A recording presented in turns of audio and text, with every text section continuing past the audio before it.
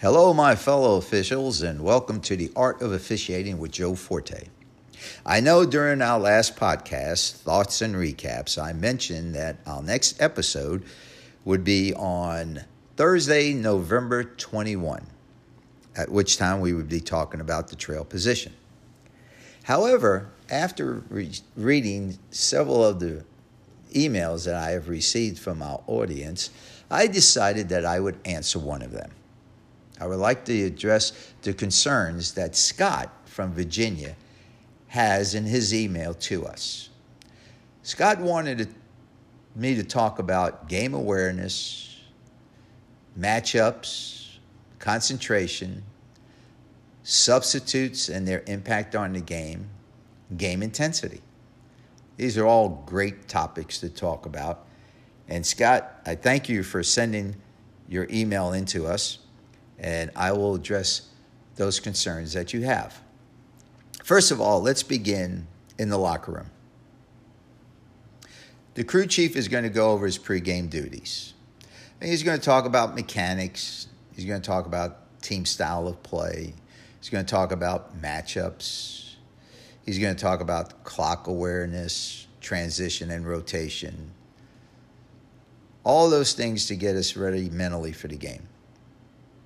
Then we go up on the basketball court prior to the game and watch the teams warm up.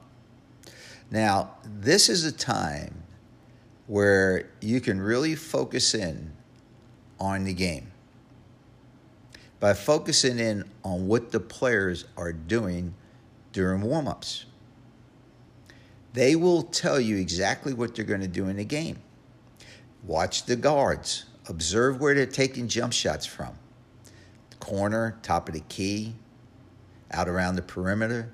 So now when you're in the trail position, you can get yourself in position to see that play. You know who the starters are because you've gone over that in your pregame. You know who the key players are because you've gone over that in your pregame. You know who the scorers are. Focus on those players, okay? Focus on those players because this will get you ready mentally and physically in the game and get you prepared to see these plays. If you have post players, watch the post players. See what they're doing. They all have a pet move, whether it be a drive to the basket from the right side of the basket or the left side, a baseline drive, a running hook across the lane, a turn, pivot, jump shot. They all have pet moves. So during warm-ups, observe all of the players that will be playing in the game, mainly your starters, so you can be prepared to referee them during the game. Now, prior to the game, I always had this little quirky thing that I did, and it helped me to concentrate.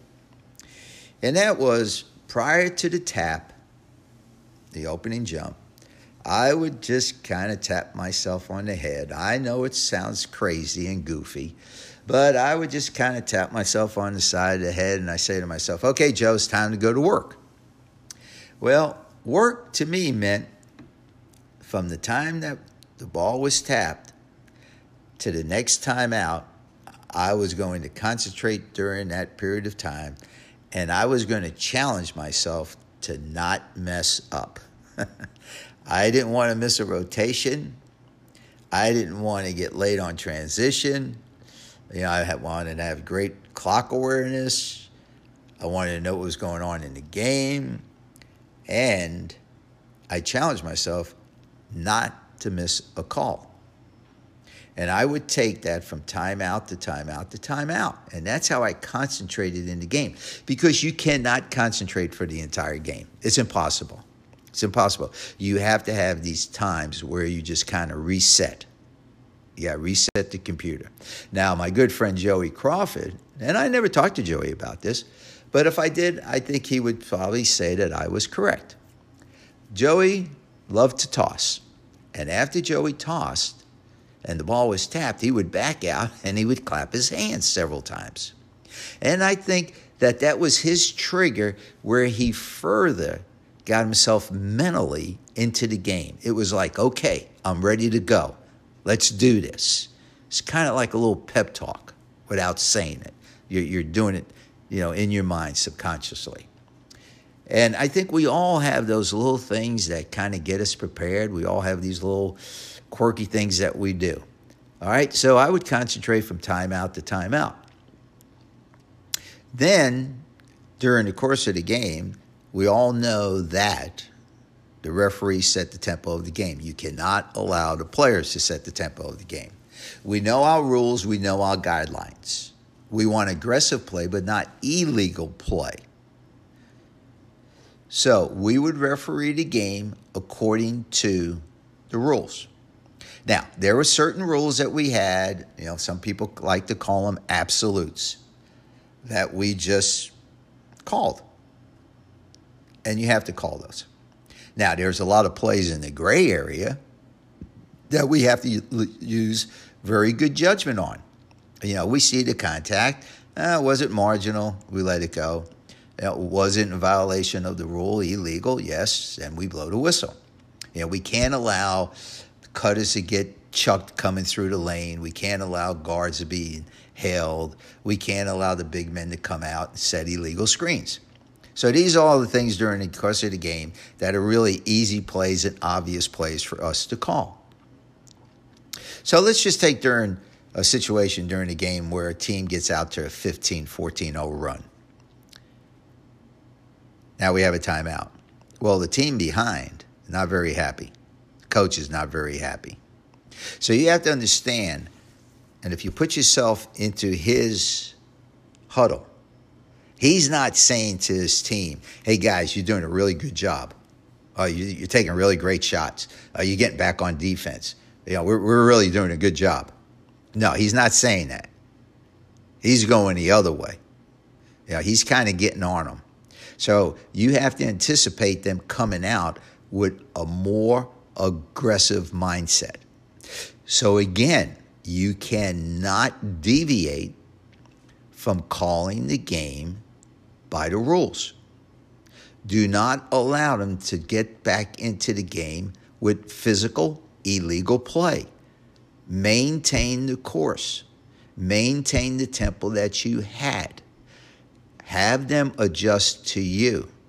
And if you do that, the game goes smoothly. So understand what's going on in the game, why the team called a timeout, what subs are coming into the game, and what's their impact on the game. You might have a coach who decides that he wants to bring in some guards to pick up the game, to pick up the tempo of the game. They might go to a little bit of a pressing situation. He wants to change the tempo because he's behind. And he knows that the tempo that he has right now in the game doesn't benefit his team. So he's going to bring in some other people to change the tempo. And that's all fine. So you anticipate this. You understand this. Okay? So now, during a timeout, I would assess what was going on in the game. Then when the horn went off, I would just kind of tap myself a little bit and say, okay, it's time to get back to work. And I would get back to work. Then as the game went on and we got into the latter stages, 4 or 5 minutes to go in the game, and let's just say we have a very competitive game and the score has always been 2 or 3 point difference. And as we get down into the last 3 or 4 minutes of the game, you're going to have timeouts. That is at the time when the crew chief would get together with the crew and he would say, okay, this is what we have. The home team's down by 3. We got fouls to give. How many timeouts? Just a little quick synopsis of what's going on in this period of time. What does the team have left? Timeouts left? Who has the fouls? Who has fouls to give? Things of that nature. As the game now gets into the last minute or so of the game, your options kind of dwindle. You don't have as many things that you're going to talk about because there's only so many possessions that you're going to have, right? So you work within that period of possessions. For example, let's just say that you have 25 seconds to go in a game and a team's down by 5 and they call a timeout. Well, you know that they're going to try to take a quick score to the basket. All right, they probably would just drive it to the basket, see if they can get fouled. If they score, they might call a timeout. So you're aware of these things. You're aware of the game and the game situation. If the team calls a timeout and they're down by 3 with only 4 or 5 seconds to go in the game, well, you know they're probably going to take a 3-point attempt, right? So all eyes focus on the guy that you think is going to take the shot. He might bring in a sub. That would key you that, this is a guy that might take the shot, or this could be the decoy. So you have to be ready and you have to be prepared. So during the closing moments of the game-ending situations, the crew chief would get together with his crew and he would go over certain aspects of the game. Now, this is important. When the crew chief is going into his game preparation, ending game preparation, I should say, do not interrupt him because he has certain things in his mind that he wants to go over. And if you interrupt him, you're interrupting the computer. So let him finish, and then he will ask you if you have anything to add. And then you might want something to add. Okay? Let's talk about a replay situation that we have.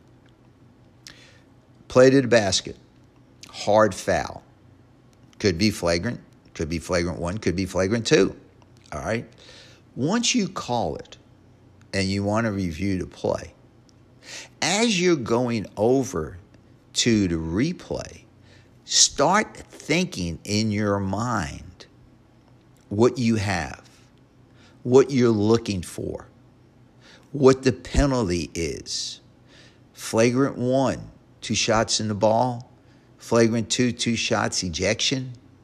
Start thinking about these things as you're going there. So now when you look at the instant replay and you see, oh, no, that wasn't a flagrant 2, it was a flagrant 1. You know exactly what you're going to do when you come out of instant replay. You know what the rule is, adjudicate the rule, get the game going. If you have to consult with your partners, consult with your partner. And it's always good to go over there with one of your partners so he can also have a view. If both of you can't come to a conclusion, then you go to the third guy.